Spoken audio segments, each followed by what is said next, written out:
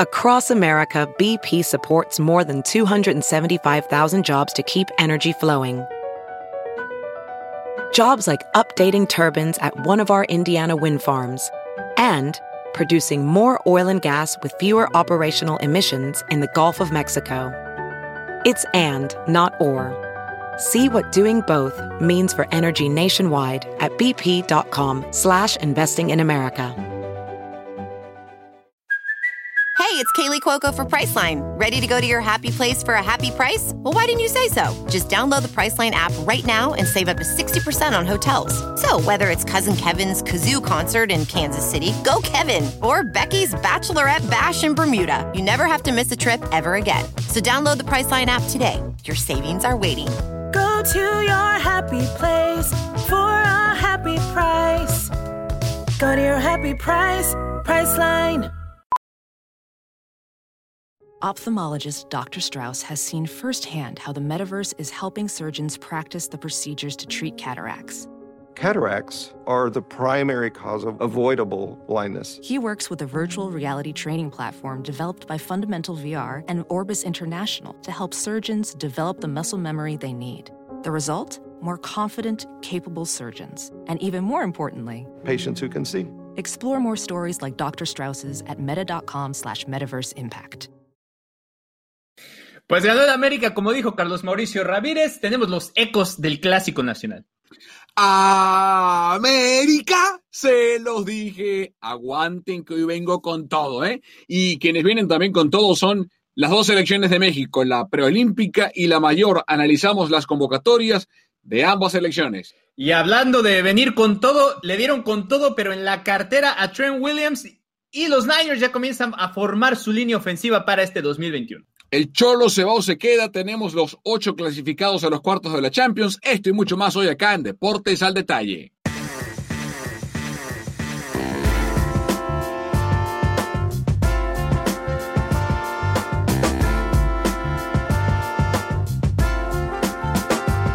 Hola, ¿qué tal? Buenos días, buenas tardes o buenas noches, depende de la parte del mundo en donde se encuentren. Bienvenidos al episodio 25 de Deportes al Detalle. Hoy Pedro Andrade está en la lista de incapacitados. No está enfermo, no le pasa nada, simplemente tiene un compromiso que coincide. La semana que viene se reúne con nosotros de nuevo el buen Pedro Andrade desde Salt Lake City. Aquí estamos, Carlos Justice y quien les habla, Carlos Mauricio Ramírez. Ay, 3-0. Tengo una semanita de 3-0 encima, partner, muy buena. Nada más, ya no cantes la canción porque ya viste que se me trabó la computadora cuando comenzaste a cantar. Bueno, pero la volví a cantar y ahí está la computadora otra vez. Yo creo que se trabó cuando dijimos Chivas y le dio la chiripiorca a la computadora. Eso me parece extraño porque con eso que las Chivas ni siquiera fueron al partido, pues está medio difícil. Bueno, ¿cómo estás? Yo bien, tranquilo, obviamente emocionado porque se viene el preolímpico. Como saben, los Juegos Olímpicos están por la pantalla de Telemundo 48. Vamos a estar viajando por allá, entonces pues emocionado de que estén nuestros Quakes y que vayan a estar la selección mexicana por allá, aunque ya hablaremos de eso, pero yo tengo una selección sorpresa entre esas 8. Ajá, bueno. Bien, vamos a comenzar hablando del Clásico Nacional, acá en Deportes al Detalle.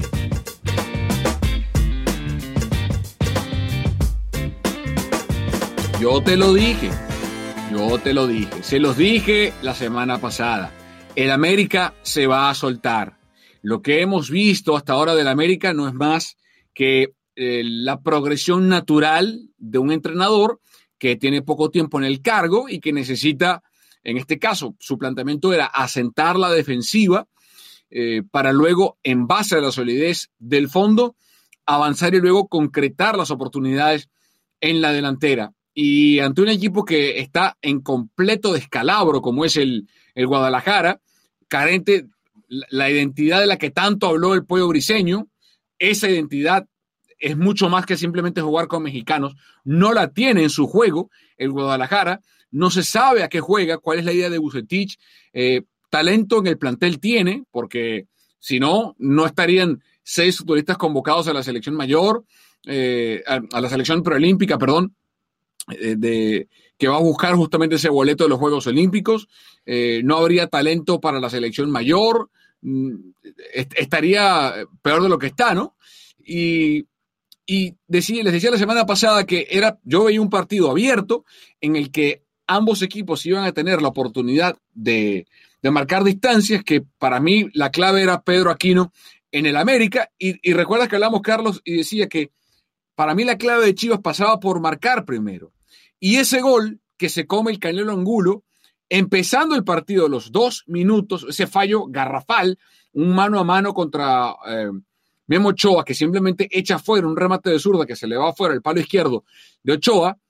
No sabemos qué hubiese pasado en el partido si entra esa pelota, pero lo cierto es que ese chance que desaprovechó Guadalajara no podía hacerlo. Y luego, Carlos, fue un partido de un solo equipo. Sí, y al principio, y ojo con lo que decías de que se destapa el América.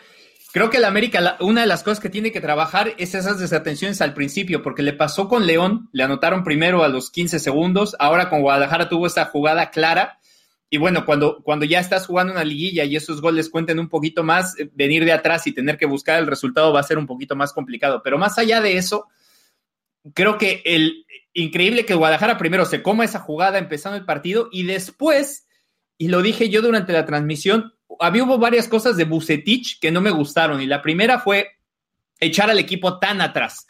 Yo entendía que iba a aguantar un poquito al América y que iba a tratar de contragolpearlo, porque la Guadalajara se siente cómodo cuando tiene espacios, cuando puede jugar al contragolpe, cuando puede tirar a Uriel Antuna a la banda, o a Alexis Vega, y en este caso, con el planteamiento que tiene Solari, que tiene un movimiento bien interesante donde Sebastián Córdoba, a pesar de que juega en teoría como un extremo derecho, se junta mucho hacia el centro y a veces aparece por la banda izquierda para que alcance a subir Jorge Sánchez, pero eso hace que tengan un hueco atrás. Entonces era un hueco que podía explotar Chivas, y de hecho las 2 jugadas que puede tener el Guadalajara salen por ahí.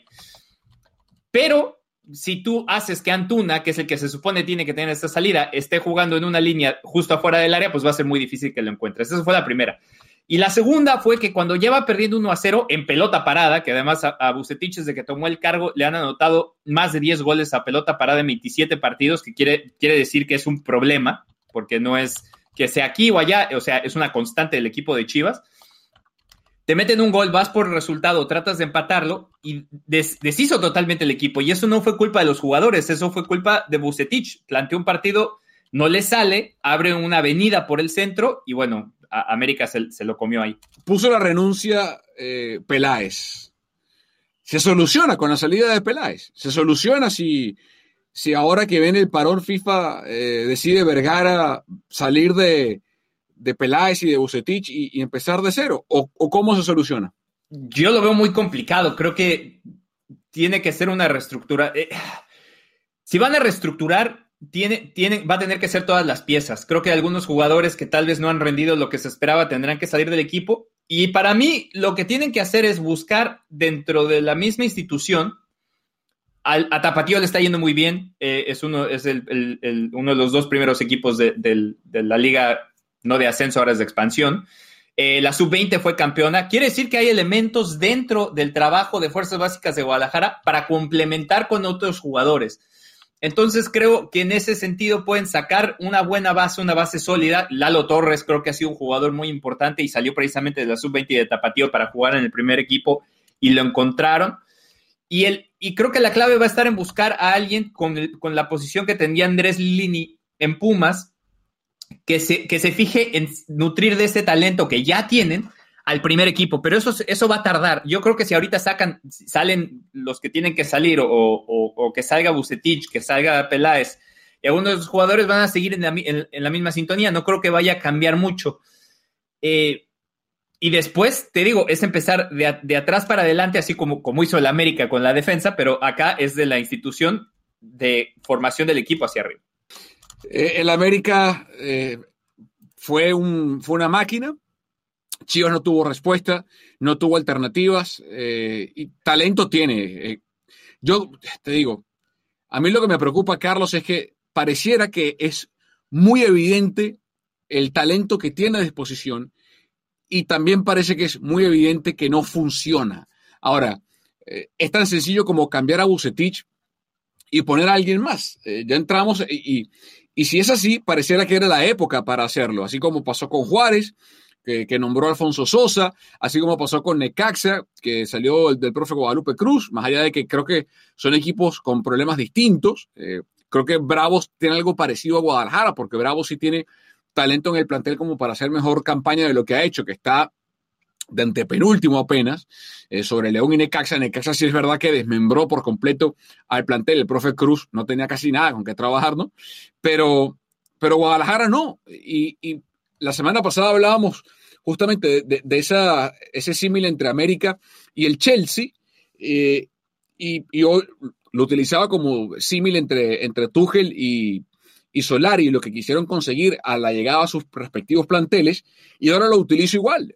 Tuchel fue capaz de muy poco tiempo cambiarle la cara al Chelsea, de ese equipo timorato, endeble, frágil, inestable, convertirlo en un equipo que ha ganado 9 de 13, empatado 4 sin derrotas, y que apenas en esos 13 partidos ha permitido 2 goles en contra. No sé si algún técnico allá afuera puede hacer lo mismo, Carlos, con este Guadalajara, pero de que tiene las piezas para jugar mejor, las tiene. Y cuando no juega mejor, las flechas apuntan al técnico. Y además, pensando en el preolímpico, de que vamos a hablar de eso también ahorita, te lo decía hace rato en el noticiero, yo creo que una gran parte de cómo se va a analizar cómo ha hecho las cosas Vucetich está en el preolímpico, porque si Jaime Lozano hace que esos 6 jugadores de Chivas, aunque no estén todos en la cancha al mismo tiempo, pero supongamos que en algún momento pudieran estar por lo menos entre 4 y 5, si esos jugadores de Chivas rinden con la selección mexicana y se ven bien con la selección mexicana y se nota que hay un planteamiento, más allá de que tienen algunas piezas muy importantes al lado que no tienen en Guadalajara, porque creo que una parte fundamental de por qué esta selección mexicana es candidata es tener a Malagón en el arco, tener a Johan Vázquez, tener a Charly Rodríguez, tener a Sebastián Córdoba. Creo que esas cosas obviamente le dan mucho a la selección. Pero más allá de esos 3 o 4 jugadores que no creo que le falta talento incluso en esas posiciones al Guadalajara en donde están, si los jugadores se ven bien en este preolímpico, creo que se va a notar más todavía que tal vez si hay esa ruptura con el técnico y de que lo que él plantea no le sirve a este plantel. Bueno, vamos a ver qué pasa con este equipo hacia el futuro. No nos vamos a detener mucho en el partido porque ya pasó bastante tiempo, casi una semana. Lo cierto es que el América va en franco ascenso, Guadalajara va en la dirección contraria. Hoy no estaría entrando ni siquiera en el repechaje de liguilla, en el acceso a la liguilla, porque está en el puesto 13. La liga está muy apretada, está apenas a 2 puntos. Chivas de Querétaro, que ocupa esa 8ª posición. Recuerden que la línea se marca más abajo ahora con la ampliación de esos cupos. Está empatado en puntos con Atlético de San Luis y con Tigres, con 12 unidades en el puesto 11 y 12. Pero bueno, vamos a ver qué pasa. Por último, la entrada de Ponce, Carlos, recontrarroja, ¿no? Y hasta sanción. No, yo creo que esa podías estar arriba en un helicóptero y darte cuenta que era tarjeta roja, que además me parece increíble porque en ese cambio primero yo no entendí por qué sacó a Mayorga. Creo que a grandes rasgos Mayorga había hecho un trabajo bastante correcto contendiendo esa banda derecha, salvo que haya tenido alguna lesión, o yo no creo que fue así, fue por planteamiento. Después también pone a Chapo Sánchez y saca a Macías, que tampoco entendí ese cambio. Y entonces viene Ponce, que se ha estado peleando el puesto, que ha sido banca, que literalmente lo sentaron, y a los 10 minutos no puede hacer una entrada así. O sea, increíble. Cerramos el episodio del Clásico Nacional, luego de la placentera victoria del América, y hablamos de la selección mexicana, las dos, la preolímpica y la mayor, acá en Deportes al Detalle.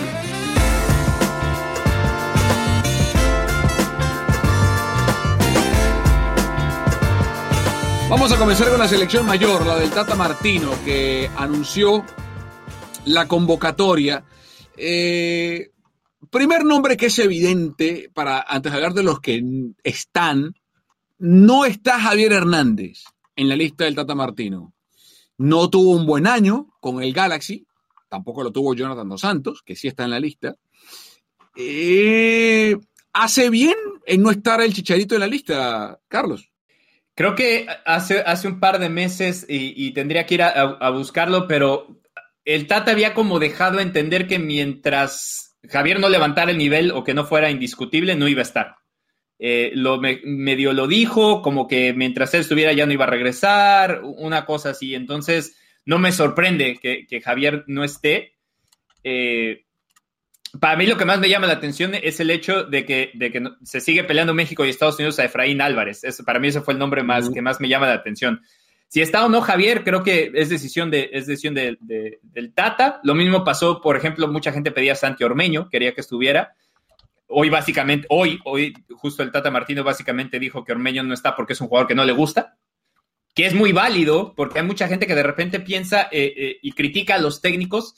Y el técnico también tiene su grupo de trabajo y tú de afuera puedes ver a algún jugador y decir, mira, es que rinde o es que a mí me gusta, pero no tienes el contacto, no tienes ese trabajo para decir, ¿sabes qué? Es que él y yo chocamos y no podemos trabajar juntos, que a veces es muy válido y puede existir porque al final de cuentas tiene que armar un grupo y ese grupo, al no poderse ver tan seguido y tener que básicamente hacer clic en cuanto se suben al avión, pues el técnico tiene cierta razón en poder decir esas cosas. Claro, sí, siempre y cuando no sean de esos jugadores que meten 58 goles y no los llaman, ¿no? Eso ya es otra cosa. Sí.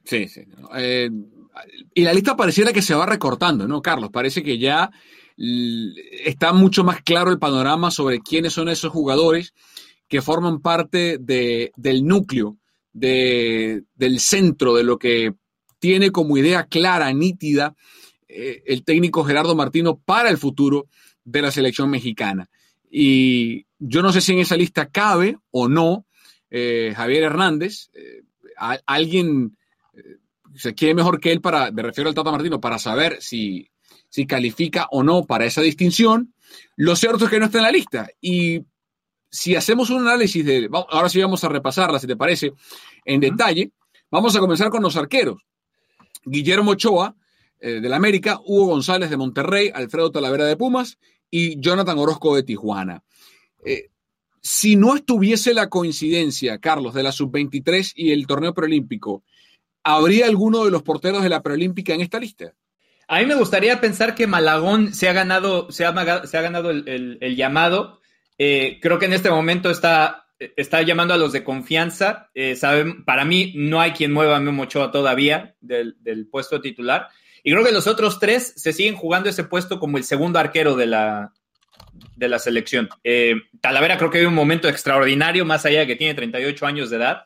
De hecho, si a mí me preguntas en este momento, entre los cuatro, creo que sería Ochoa y Talavera más o menos al mismo nivel. Y después, pues bueno, a ver ahí qué pasa. Hay algunos jugadores otro que para mí sigue levantando la mano y no lo han llamado todavía es Carlos Acevedo de Santos. Pero no me parece raro que llame cuatro arqueros para un amistoso. Es atípico, sí, pero no creo tampoco que está raro. Aunque tú mencionabas que hay que empezar a pensar en el futuro, ¿no? Sí, a mí sí me parece llamativo. Entiendo que con Malagón, que tal vez es de lo que se ha visto este año en Necaxa lo único rescatable del conjunto hidrocálido.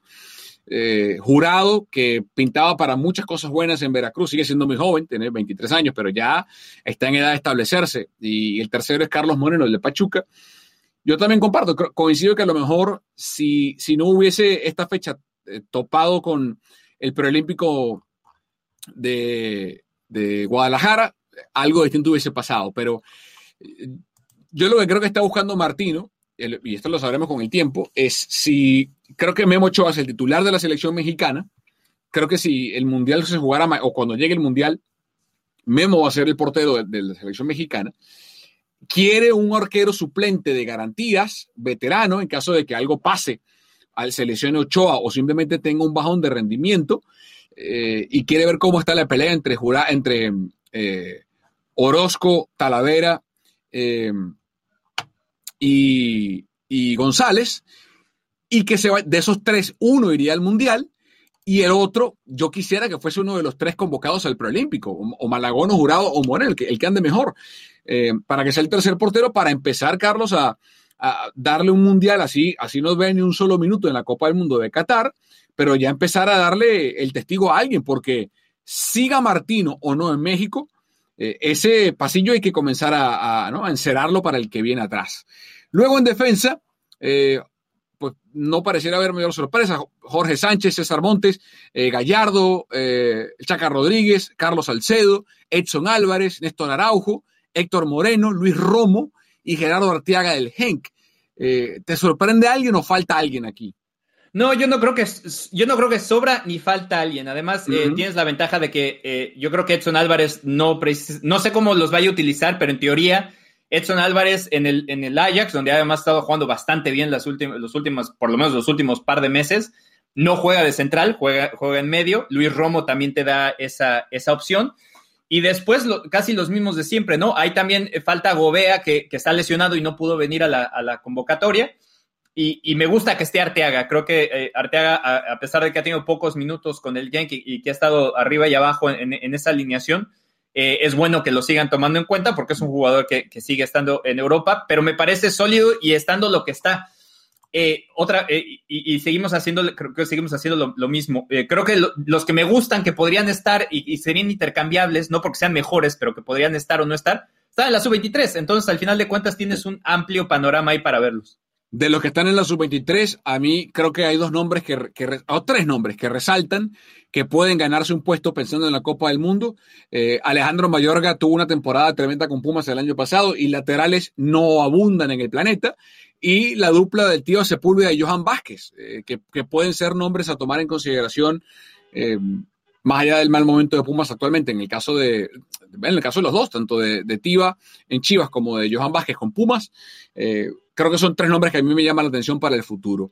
En la mitad de la cancha, Héctor Herrera del Atlético de Madrid, Jonathan Dos Santos, Diego Lainez del Betis, Andrés Guardado, Orbelín Pineda, Rodolfo Pizarro y Eric Gutiérrez. Aquí ya comienza la cosa a levantar un poco de cejas, porque creo que con Herrera no hay dudas, con Lainez para mí tampoco. El momento que estaba atravesando antes del COVID era extraordinario, ya era titular indiscutible y pues sigue ganando minutos en el equipo de Pellegrini, que está peleando por meterse en la Europa League. Lo mismo con Guardado. Orbelín es figura en Cruz Azul. Pizarro, para mí no tiene dudas, está parado porque la MLS no ha comenzado, pero para mí cuando está en rendimiento Pizarro es indiscutible. Para mí las dos dudas, Carlos, son Jonathan Dos Santos y Eric Gutiérrez. Sí, Eric, porque además había estado mucho tiempo fuera de selección, tuvo una lesión muy larga que se tuvo que recuperar. Y bueno, Jonathan, que en general el Galaxy no tuvo un buen año, ¿no? Pero es un jugador que normalmente rinde y no creo, lo que pasa es que voy y busco, porque yo siempre digo, cuando no nos gusta alguien, ¿quién más podría estar? Uh-huh. Si no llamo a ¿a quién voy a llamar? Entonces, jugadores que se han estado destacando últimamente en esa posición que juega Jonathan, pues una de dos, o están en la sub-20 o están en la olímpica. Entonces, yo no voy a llamar ahorita a Lalo Torres, no creo que Lalo Torres se haya ganado el llamado a selección mayor, y es seleccionado sub-20, así que está bien, está perfecto, está dentro del plantel, está considerado dentro de selecciones, pero tienes que llamar, en este caso, para juntar la lista, pues a gente que conoces y que gente que además que hace grupo, gente que ya se conoce con los demás, porque eso te evita que haya hecho esos choques, porque mucha gente piensa de repente que no, traer un jugador nuevo y probarlo, sí, pero a veces no lo pones dentro de la mejor situación para que se pruebe. Ok, si sacas a a Gutiérrez y a Dos Santos, ¿a quién pones? De los que desconvócalos de alguna otra, ¿y a quién pondrías? Yo creo que los únicos que encajan ahí que me gusta cómo juegan son Eric Aguirre, Roberto Alvarado y Charlie Rodríguez, uh-huh. y Sebastián Córdoba y todos que están allá. Sí, son los cuatro. Esos son los nombres. Lo del Piojo ha sido tremendo en Cruz Azul, el equipo que está líder en el campeonato, y él es una pieza indispensable en el equipo de Reynoso. Igual Charlie Rodríguez en el Monterrey del Vasco es otra pieza indispensable. O sea que el relevo, digamos, los que no están es porque están en otro lado. Y arriba, Henry Martín del América, Jesús Manuel Corona del Porto, el Tecatito Corona, Efraín Álvarez del Galaxy, el Chucky Lozano, Alan Pulido, también está convocado, aunque no va a participar en los partidos, Raúl Jiménez del Wolverhampton. Con Martín no hay discusión alguna, es el mejor delantero mexicano hoy en el torneo, salvo tu mejor opinión, partner, no hay un delantero en México mejor que Henry Martín. Qué decir del Tecate y lo que hace el Chucky en sus respectivas ligas. Pulido es un delantero top en la MLS, simplemente está un caso como el de Dos Santos, que no está jugando porque la liga no ha comenzado, de hecho está en plena pretemporada. Y llama la atención lo de Efraín Álvarez, porque hace unos días, en una entrevista televisiva, confesaba a Greg Berhalter, el seleccionador de los Estados Unidos, que le dijo a Álvarez que fuera a México, que viera ese entorno, porque recuerden que el hecho de que Álvarez juegue estos partidos no significa que ya no pueda jugar con los Estados Unidos, no es un torneo oficial, ni mucho menos. Son partidos, él puede jugar estos partidos o ver acción y luego decidir jugar con Estados Unidos. Pero le dijo Berhalter, ve, que te convoquen, ve el entorno, ve el ambiente y luego tomarás una decisión. Lo cual me pareció de parte de Berhalter muy honesto en decirlo y al mismo tiempo arriesgado, porque hay quien le diría, bueno, o sea, no sé cuán contentos estarán en las esferas altas de US Soccer de que el seleccionador haya dicho casi que básicamente cedió a un talento como el de Efraín Álvarez al rival directo, porque una cosa es que, bueno, está entre Ghana y Estados Unidos, o entre Japón y Estados Unidos, o entre Uruguay, pero es que está entre el rival directo y Estados Unidos, ¿no? Sí, aunque con el caso de Efraín, primero, la decisión al final de cuentas la tiene el jugador. O sea, Berhalter le puede bajar las estrellas si él quiere y al final de cuentas el Efraín puede decir, no, pues, ¿sabes qué? Prefiero jugar con México, ¿no? Eso es lo primero. Y lo segundo es que es importante para Efraín medir más o menos cómo están las cosas, porque pensando en que puede ser llamado a selección mayor en ambos casos, ¿no? En Estados Unidos y en México, ¿con quién compite por los lugares? En este caso, creo que a pesar de que el Tecatito y Chucky, y en su caso Raúl Jiménez cuando regrese, tienen acaparados esos 3 lugares casi de fijo, son mucho más grandes que Efraín Álvarez en edad. No porque sean grandes, porque Tecate y Chucky tienen apenas 25 y 27 años. Pero Efraín, al tener 17 o 18, pues ese colchón que tienes, bueno, puedo ser uno de los jóvenes con más proyección y entrar más rápido dentro de la alineación. Porque si juega con Estados Unidos, Pulisic, Gio Reyna, Josh Sargent, todos son niños. Entonces, creo que el pleito por los lugares va a estar más complicado dentro de Estados Unidos. Entonces, al final de cuentas, él tiene que tomar esa decisión. Él platicará con los técnicos, ver con quién se siente más cómodo y al final de cuentas ver dónde queda. Y la otra es que también, pues hay que ver si al final de cuentas explota. Creo que es un talento interesante, es un muchacho con muchísimas condiciones, pero igual tiene 18 años y no ha explotado todavía. Y tiene mucho espacio para hacerlo. Entonces, creo que ahí todavía queda bastante tela de dónde cortar para saber en dónde va a quedar al final. Y lo otro, que mezclando una selección con la otra antes de saltar al preolímpico, un nombre que yo creo que va a estar que está en la sub-23 y que ahora que estamos hablando de la delantera, hay un nombre que yo veo fijo. En la lista de Martino son 26 los que convocó para esta doble fecha amistosa contra Gales y Costa Rica en Cardiff y en Austria, en Neustadt. Yo no veo cómo JJ Macías se queda fuera del Mundial, ¿no? Salvo que tenga un desplome bestial. El tema está, hoy Martín es fijo, el Tecate es fijo, el Chucky es fijo y Raúl Jiménez, hoy no, pero dentro de un año y medio, si sigue como viene en este plan, son fijos. Ahí son 1, 2, 3, 4 delanteros fijos. ¿Qué pasa con Efraín Álvarez? ¿Qué pasa con Pulido? ¿Qué pasa con el Chicharito Hernández? ¿Qué pasa con JJ Macías? Y hey, ¿qué pasa con Santiago Muñoz? Y el mismo Alexis Vega. Yo no creo que, por ejemplo, Chivas ha sido un desastre en general como equipo. Ahora, hay tenido muchos errores muy puntuales en defensa. A final de cuentas, Macías está un gol detrás de Henry Martin. O sea, Martín y Macías son por mucho los mejores delanteros mexicanos que hay ahorita. Y me da gusto verlos allá arriba y compitiendo a los dos. Creo que es fantástico al fútbol mexicano que tanto Chivas como América tengan a su centro delantero peleando por los goles. Entonces, mucha gente que me decía, no, es que si Ormeño, es que si llaman es que Pulido no debe estar. Cuando comienzas a verlo como si fuera fútbol americano, literalmente pelearnos en el depth chart por quién es el cuarto o quinto en la lista, pues ya es cualquier cosa. Y además pensando en que para mí Santi Muñoz tiene unas condiciones extraordinarias y pensando que si sacamos a Pulido, por ejemplo, y dejamos a Martín, dejamos a Jiménez, más Santi Muñoz, José Juan Macías, Alexis Vega y alguno que reviente de repente por ahí de los muchachos jóvenes que puedan subir al primer equipo, pues ya, ¿qué más quieres? Tienes 6, 7 jugadores en esa posición. Bueno, Hablemos ahora del sudamericano, escúchenme a mí. Se me salió la bandera, me traicionó la costumbre. Hablaremos del preolímpico de CONCACAF, que se va a jugar en Guadalajara, que comienza justamente hoy, jueves 18 de marzo. Va a ser rápido, va a ser centellante, del 18 al 30. Vamos a hablar de eso, Carlos. México, Estados Unidos, Costa Rica, República Dominicana. En el grupo A, Honduras, Canadá, El Salvador y Haití. En el grupo B, y aquí esto es muy sencillo, Carlos. Aquí o México y Estados Unidos clasifican a los Juegos Olímpicos o lo demás es un fracaso. México tiene para mí la obligación, el equipo de Jaime Lozano, de vencer, de ganar el torneo, no solamente de calificar y tener el boleto para Tokio, sino de ganar el torneo.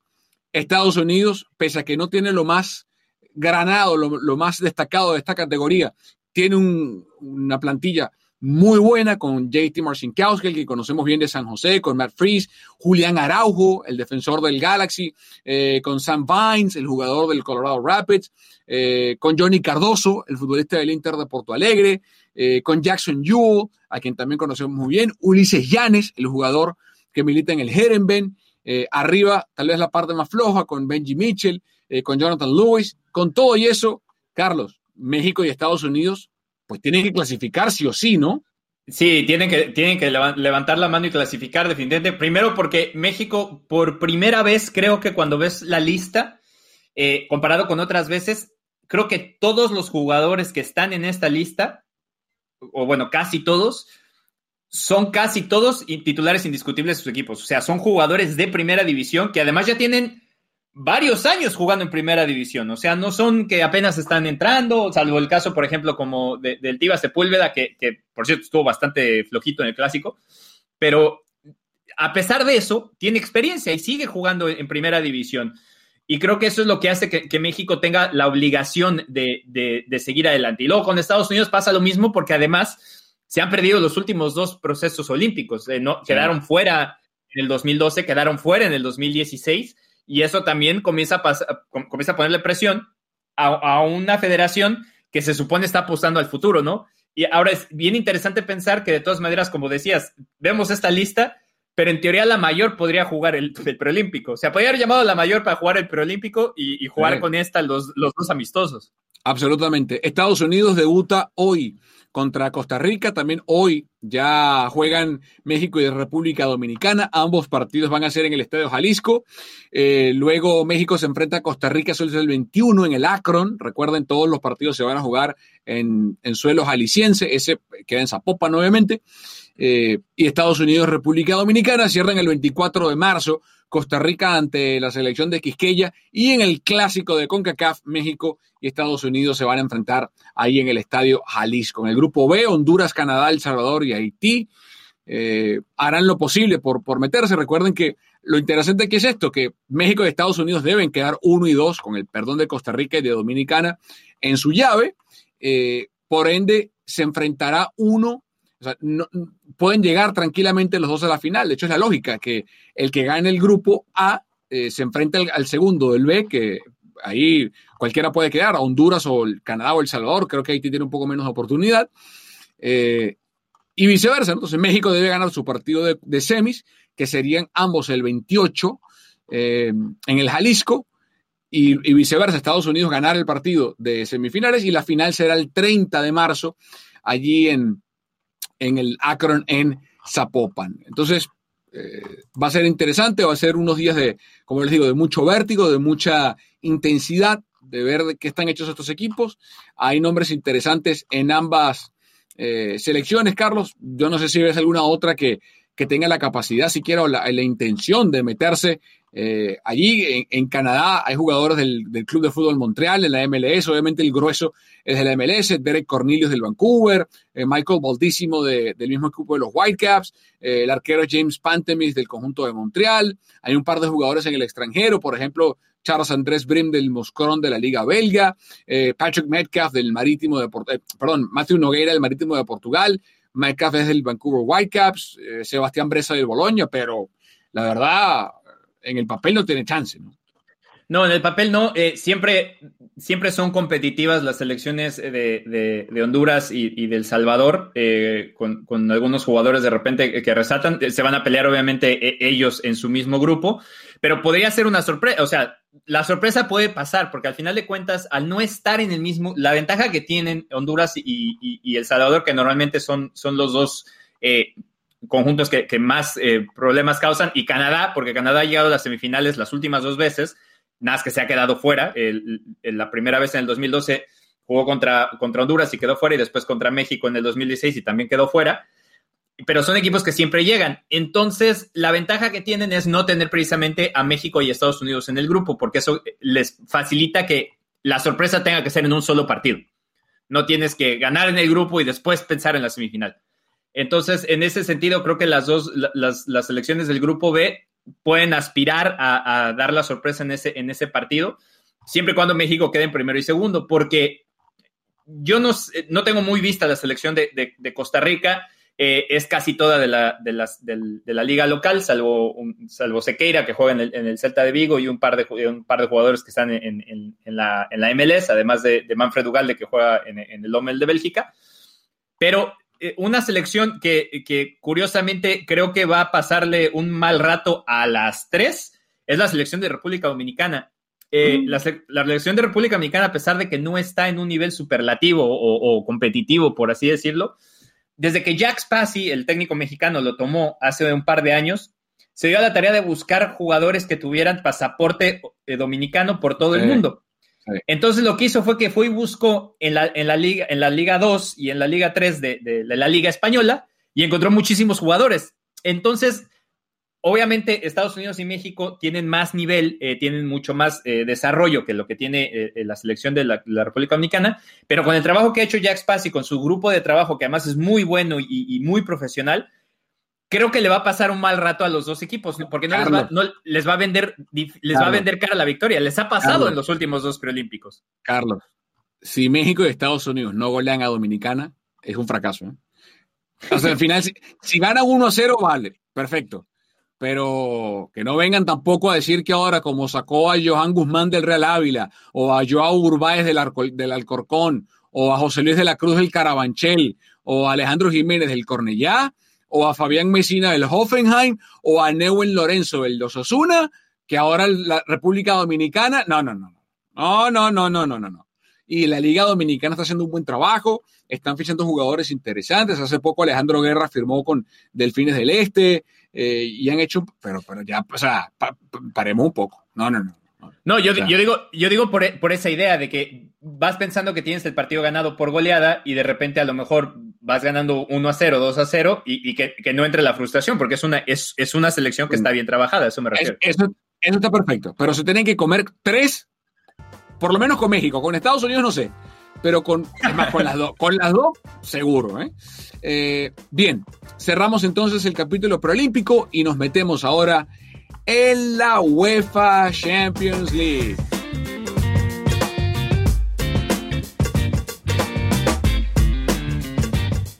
Y entonces quedaron 8 equipos. Ya tenemos los octavos de final terminados. Ya clasificaron 8 clubes.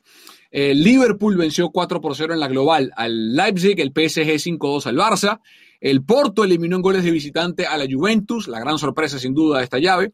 El Dortmund sacó al Sevilla. Bueno, el Borussia Haaland le ganó 5-4 al Sevilla.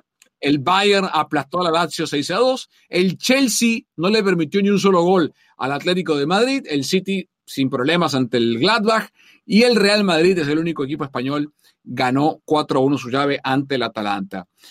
Comencemos por el equipo del Cholo Simeone, porque la declaración de la rueda de prensa que dio el Cholo post partido para mí fue muy triste, porque dice que se siente bien. Le preguntaron cómo se siente, cómo está, dice que bien, que fue una Champions difícil para ellos, que fue complicada y un montón de cosas que yo no entiendo cómo un equipo que tiene para muchos al mejor arquero del mundo, o a un top 3 como Jan Oblak, que tiene para mí a uno de los mejores 5 centrales del mundo en José María Jiménez, a otro muy buen central en Savic, que tiene laterales top como Kieran Trippier y Renan Lodi, sin ser la octava maravilla del mundo, pero son laterales buenos, con una media cancha potente, con Saúl Coque, a los que conoce de memoria, con Marcos Llorente y con Yannick Ferreira Carrasco, y con el tipo de talento arriba como Joao Félix y Luis Suárez, y con suplentes como Dembélé, Correa, Tomás Lemar, que este equipo, Héctor Herrera, que hoy ni siquiera jugó, Lucas Torreira, que este equipo juegue tan mal, o sea, que pierda una llave de forma tan dominante, porque hoy fue dominado por el 3-4-3 de Thomas Tuchel. Mi pregunta, Carlos, es ¿cuánto tiempo le queda al Cholo? Está primero en la liga. Cuidado, porque viene pidiendo, o sea, se le prendió el bombillo del combustible al carro del Cholo y no hay ninguna estación de servicio cerca al equipo colchonero. Y ya el Barça le viene haciendo cambio de luces igual al Madrid y queda partido pendiente entre el Barça y el Atlético en la liga. Entonces, como se le ocurra al Cholo Simeone y al Atlético perder esta liga, se le pone la silla más caliente de la que está, ¿no? Y debería, porque hace rato leía que obviamente el gran dominio que estamos viendo, entre comillas, de la baja de juego de los equipos españoles comparados con el dinero que produce el PSG y el Bayern y los equipos ingleses, precisamente el City y el Chelsea específicamente, que vienen con dinero de los jeques árabes, o bueno, en el caso de Chelsea con Roman Abramovich. Hace 10 años el Atlético de Madrid tenía esa excusa, tal vez, pero ya no. La inversión que hace el Atlético de Madrid año con año está al mismo nivel que los equipos de al lado. Entonces, ellos no pueden venir a decir lo que... por ejemplo, yo creo que en Sevilla podría decir eso a lo mejor. Bueno, pues ¿sabes qué? Hicimos lo que pudimos, una Champions complicada, porque es uno de los... Sabemos que la diferencia de gastos y de inversión entre el Madrid, el Barça y el Atleti y los demás es muchísima. Pero el Atleti no puede decir eso. O sea, en este momento ya no puede decir eso. Y además se le van acabando los cartuchos a Simeone, y porque además quemó los más importantes perdiendo las finales con el Madrid. Entonces, yo también creo que si llega a perder esta liga, si gana la liga, se gana un poquito de oxígeno, pero si no, le cambian el tanque y sacan a alguien.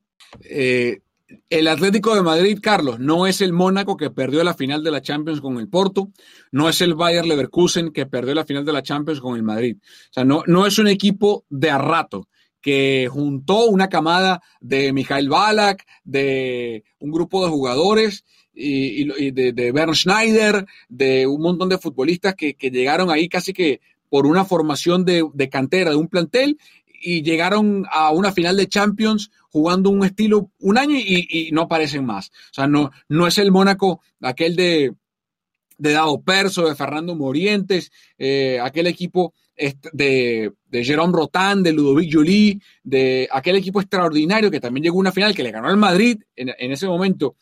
O sea, esto no es eso, es otra cosa.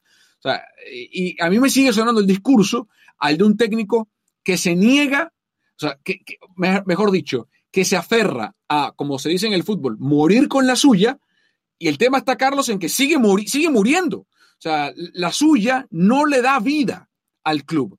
Y tiene, repasamos la lista, tiene jugadores de altísimo nivel, y acaba de ser en 180 minutos dejado en cero, por más que podemos dar cierto atenuante no jugaron en el Wanda Metropolitano el partido de ida, se tuvo que jugar en Hungría, en Rumania por el tema COVID. Perfecto, eso lo puedo entender, pero eso no es una excusa. Ya, o sea, a este nivel, no, para mí no es una excusa. Que no le hayan podido marcar un solo gol al Chelsea no es una excusa. Un equipo que tiene a un portero como Eduard Mendy, que nadie, Carlos, sabía quién era hasta que lo trajeron este año. Nadie sabía quién era Eduard Mendy. Hasta los que siguen la Liga Francesa sabían quién era Eduard Mendy. Más nadie.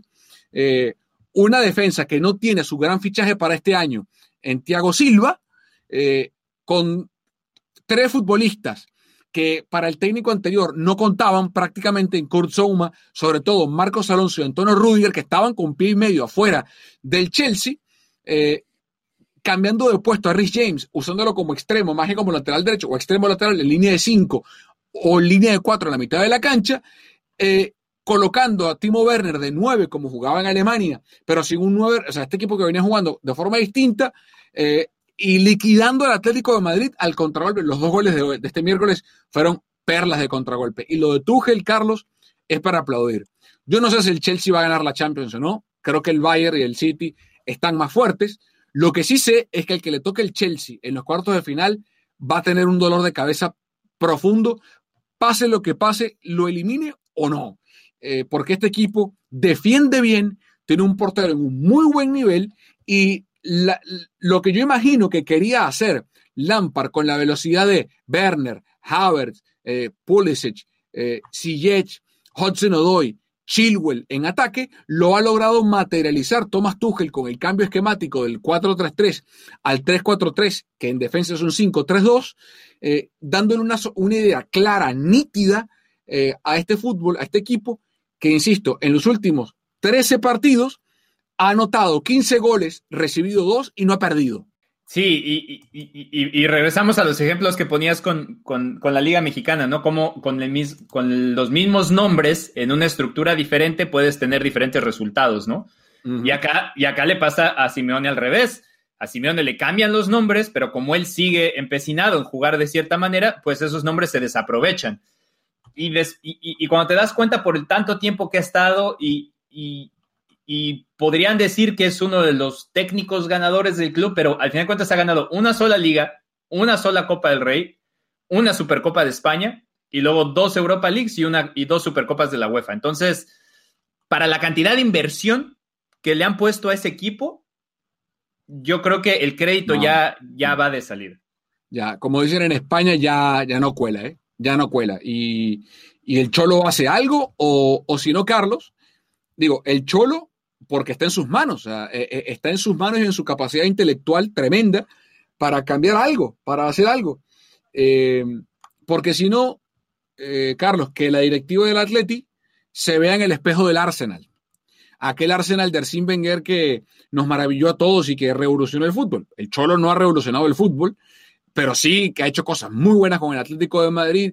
Jugar 2 finales de la Copa de la Champions no son poca cosa, ganar la Europa League no es poca cosa, ganar la Liga, todo lo que ha hecho Cholo Simeone no es poca cosa, pero no hay innovación, no hay variantes, y al Arsenal le pasó el tren, ganó la Liga varias veces, ganó la FA Cup, perdió la final de la Champions con el Barça en el 2006, y le pasó el tren, y se estancó Wenger, y después, bueno, vean lo que es hoy el Arsenal, un equipo que pelea por entrar a veces en la Europa League, pero que ya equipos incluso como el Leicester City y el propio Tottenham lo han rebasado en esa pelea de Inglaterra. Así que se vea largo y fuerte en el espejo del Arsenal el Atlético si no quiere caer en esa misma etapa.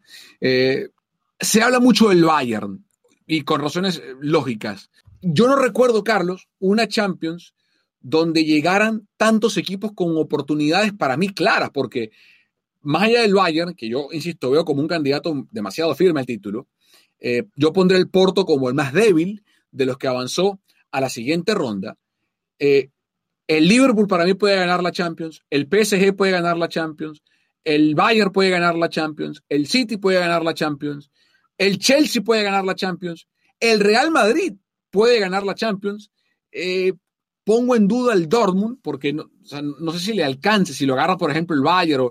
Pero digo, de los 8 que avanzaron, creo que hay 4 muy claros. El Madrid me genera dudas por su estilo de juego. Eliminó un débil Atalanta, pero por lo menos veo 4 que son clarísimos candidatos a la Champions. ¿Tú cómo lo ves? Sí, totalmente. Creo que hay, yo diría 5. Bueno, lo que es que el Liverpool, por las lesiones, yo creo que lo vemos un poco como un escalón abajo, pero el Liverpool sigue siendo el mismo Liverpool que brilló la temporada pasada, por lo menos en la Liga. Y sigue siendo, para mí sigue siendo candidato. Lo mismo pasa con el Madrid. El Madrid también todo depende de quién le toque, ¿no? Porque a veces hay que pensar en los sorteos también, porque de repente si en el sorteo sale Bayern City, pues bueno. Y sale Madrid-Porto, Madrid-Porto, por ejemplo. Claro. Y además el Madrid puede pasar como pasó con... Hay que recordar que hace cuántos meses, cuando el Madrid se estaba jugando contra el Mönchengladbach, ese último partido, y Pedro, que le sale lo culé y no se lo puede quitar por más que trata de ser objetivo, lo daba por muerto. Hoy está entre los 8 mejores de Europa. Y entonces ahorita puede volverle a tocar un buen sorteo y que caiga el Porto. Tiene un buen partido contra el Porto, porque ni siquiera tienen que ser los 2. Tiene un buen partido contra el Porto y acaba estando en semifinales. Entonces, siempre no lo puedes descontar. Para mí siguen siendo favoritos Bayern y City siempre y cuando no choquen antes, que no los vayan a cruzar en ese escalón anterior. Claro. Y el Paris Saint-Germain creo que puede sacarse la espinita. Sí, si está sano Neymar, si llega todo bien, a ver cómo lo dirige Pochettino, porque hemos visto poco del PSG con Pochettino con el equipo completo, porque justamente por la plaga de lesiones que ha tenido. ¿Algo más de Champions, partner? No, a ver, hay que esperar el sorteo. Vamos a esperar el sorteo y creo que ahí también se van a definir un par de cosas. Bueno, cerramos entonces la UEFA Champions League y le dejamos unos minutitos a la NFL y a los San Francisco 49ers.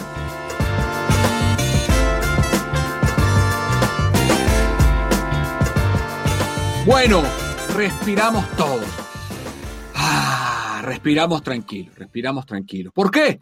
Bueno, porque los San Francisco 49ers, el equipo que cubrimos acá en el área de la Bahía, tenemos la posibilidad de transmitir los partidos desde hace un par de años en radio para el equipo.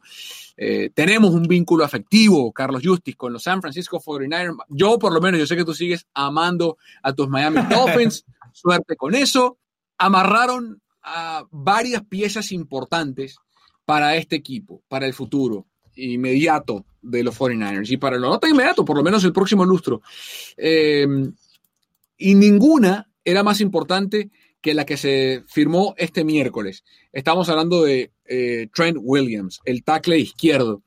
Para los que no manejan mucho el fútbol americano, pues con mucho gusto se los explicamos.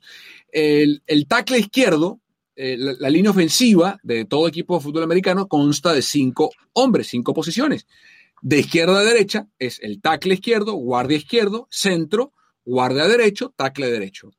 Y la posición más importante, las dos más importantes para mucha gente son el tackle izquierdo y el centro.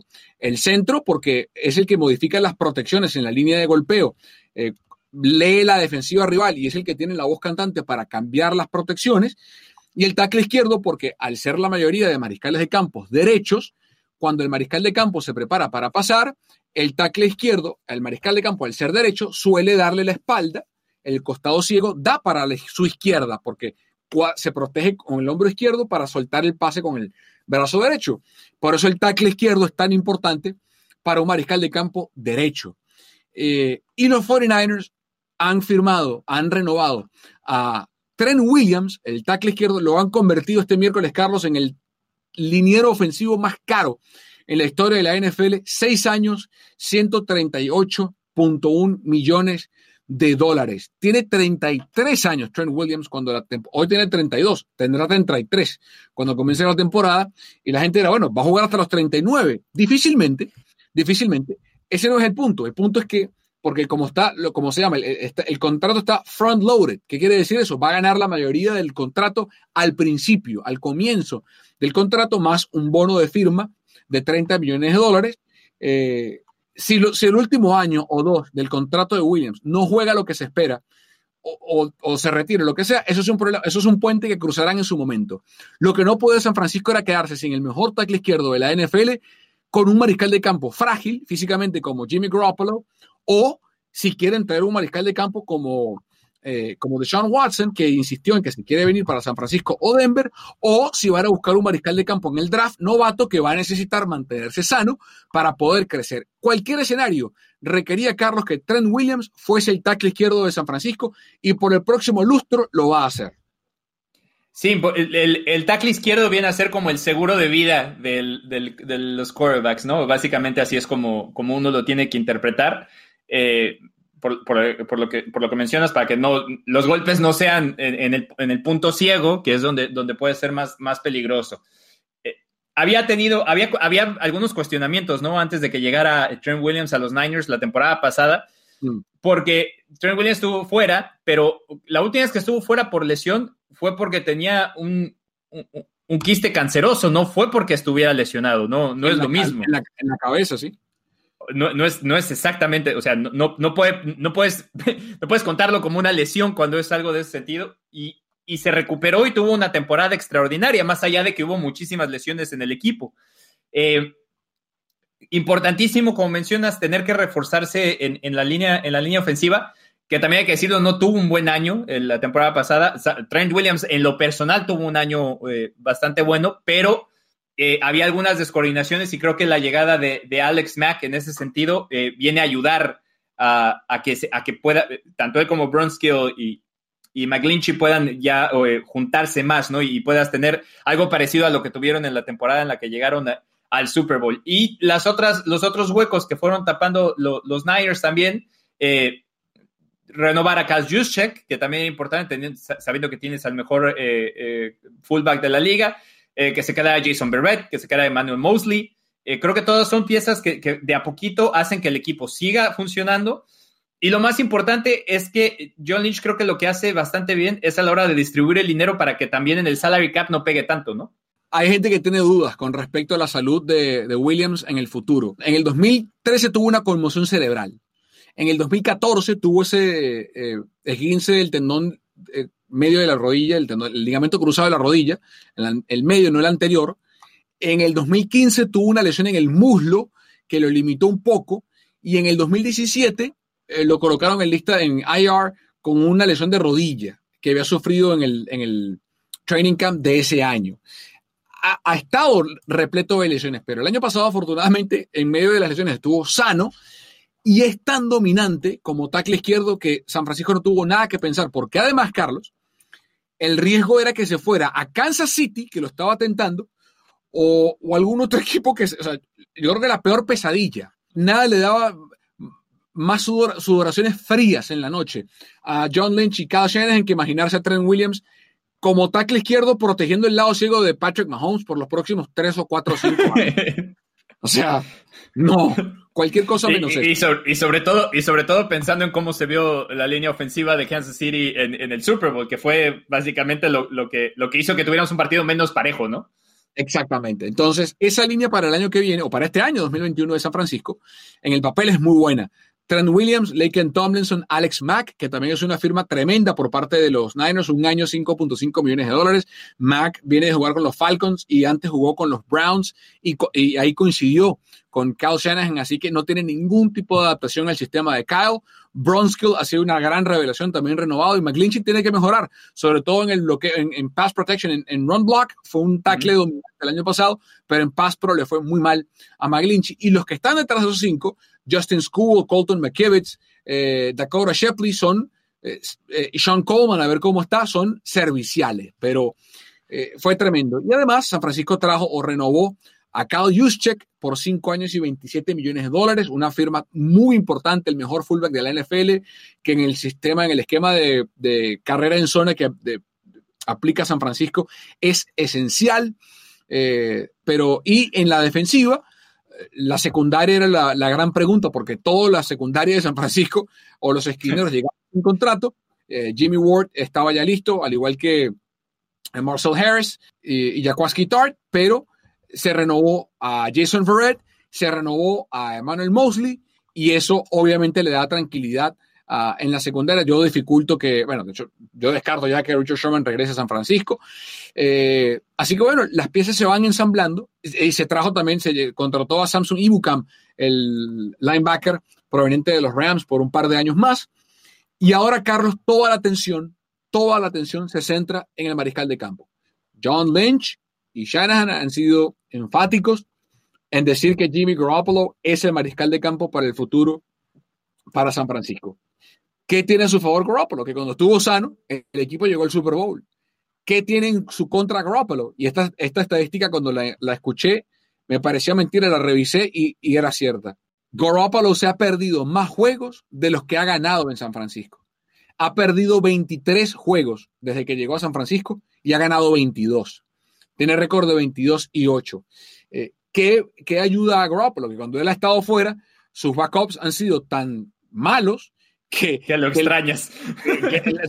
La evidencia es muy fuerte entre Mullins y Beathard. Entonces, hay dos cosas que resolver. Primero, me pregunto quién va a ser el backup de Garoppolo, porque el hecho de que San Francisco no haya contratado todavía a un backup tiene mensaje. Usted dirá, bueno, ¿por qué?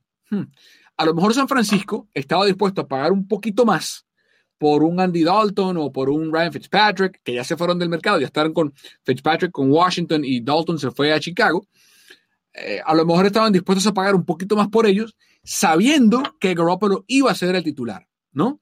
Y ya tienes blindado tu cuarto de mariscales de campo con Josh Johnson y con Josh Rosen como tercero y cuarto. Otra visión puede ser que están esperando a ver qué va a pasar con otros, con el mercado secundario, a ver qué pasa con Nick Foles, o ver qué, bueno, Foles no, porque no va a estar disponible, pero qué va a pasar con Sam Darnold, qué va a pasar con Marcus Mariota. Tyrod Taylor firmó con Texas, que era otro nombre que estaba en el mercado, a lo mejor para San Francisco. Otra opción es que quieren buscar a ese backup en el draft y que tienen a lo mejor un nombre en mente que saben les va a llegar, no de los top, o sea, no Trevor Lawrence obviamente no, Zach Wilson es complicado, Justin Fields o el mismo Trey Lance tal vez no les llega, Kellen Mond suena que les puede llegar, el mariscal de campo de Texas A&M, a lo mejor le llega, pero otra alternativa, Carlos, y quiero saber tu opinión, es que San Francisco no ha traído a un mariscal de campo suplente porque no sabe quién es el titular. La gente dirá, bueno, ¿qué tiene que ver una cosa con la otra? Mucho. Si San Francisco va a tener a Garoppolo de titular, necesita un suplente que le dé garantías siempre, sí o sí. ¿A qué me refiero con esto? Que seguramente tendría que pagar un poco más por el backup porque no sabes qué va a pasar con Jimmy G. Mientras que si tienes a un mariscal de campo como Deshaun Watson, no tienes por qué pagar tanto por un backup porque las probabilidades de que se lesione o no esté son muy pocas. Le pregunto a usted, ¿usted sabe quién es el backup de Mahomes en Kansas City? No. ¿Sabe quién es el backup de Russell Wilson en Seattle? No, porque siempre juegan. Es lo mismo. Entonces, que San Francisco no haya firmado todavía un backup, a mí, Carlos, me pone a pensar. Sí, totalmente. Aunque yo sí sé quién es el backup de Mahomes porque es un ex-Dolphin. Pero muy malo, por cierto. Pero no, totalmente. Y creo que la novela de Deshaun Watson apenas empieza, ¿no? O sea, ya había arrancado, se puso en pausa y ahorita va a continuar, ¿no? Vamos a ver qué es lo que sucede. Yo también siempre me dio la impresión en todas las conferencias de prensa que era o alguien mejor que Garoppolo, si no nos vamos a mover. A mí, por lo menos, esa sensación me daban John Lynch y Kyle Shanahan cada vez que se les preguntaba. Era obvio que creo que Nick Mullens tuvo su oportunidad de brillar y no pudo aprovecharla, más por nivel que por otra cosa. Lo mismo pasó con CJ Beathard. Entonces, por eso llega Rosen al final de la temporada, que al final no juega. Pero creo que el hecho de dejar ese plano abierto es, vamos a ver qué pasa, a ver si hay una posibilidad remota de que podamos traer algo mejor, y si no, pues tal vez conseguir a alguien en el draft. Yo creo que son las dos opciones más factibles, o lo que dices tú, yo no sé todavía, apenas, obviamente estamos empezando el off-season apenas, y apenas se abrió la agencia libre hace un par de días. Entonces todavía hay mucho espacio ahí. Y traer a lo mejor, como dices, un quarterback probado, ¿no? Que haya sido titular en un equipo, aunque aquí venga a ser suplente, sería importante. Igual yo creo que sí hay una probabilidad de que, bueno, si tenemos la oportunidad, sobre todo porque Deshaun Watson ha dicho que le interesaría jugar en San Francisco, pues vamos a explorar esa oportunidad, vamos a ver si se puede, y si no, a partir de eso, tomamos una decisión. Porque yo creo que si no es Deshaun, va a ser Jimmy G es el titular sí o sí. La pregunta es quién va a venir atrás de él como seguro en caso de que vuelvas a tener el mismo problema con Jimmy, que yo lo decía la temporada pasada. Yo creo que Jimmy G, el hecho de haber llegado cuando estaba sano al Super Bowl, le compró una cierta cantidad de presupuesto para quedarse con el puesto. La ventaja que tuvo de haberse lesionado la temporada pasada es que hubo muchos lesionados, entre ellos una de las estrellas del equipo que es Nick Bosa. Entonces, si Nick Bosa se lesiona y pasa tanto tiempo, pues no le puedes cargar eso también a Jimmy G a pesar de que sea la segunda vez, ¿no? Entonces, sí creo que el crédito se le va acabando en caso de que le volviera a suceder, pero por eso es, bueno, si podemos tirar el home run, vamos a ir por el home run, pero vamos a hacerlo en los primeros dos para no tirar todos los strikes juntos. Completamente de acuerdo. Partner, se nos acabó el episodio. Vale, hizo falta Pedrito hoy, ¿eh? Sí, para que nos hablara mal de Madrid. Digo, para que hablara bien de Barcelona. Digo, bueno. Eso. Partner, un abrazo y hasta la semana que viene. Abrazo y nos vemos ya con el preolímpico arrancado. Esto fue Deportes al Detalle.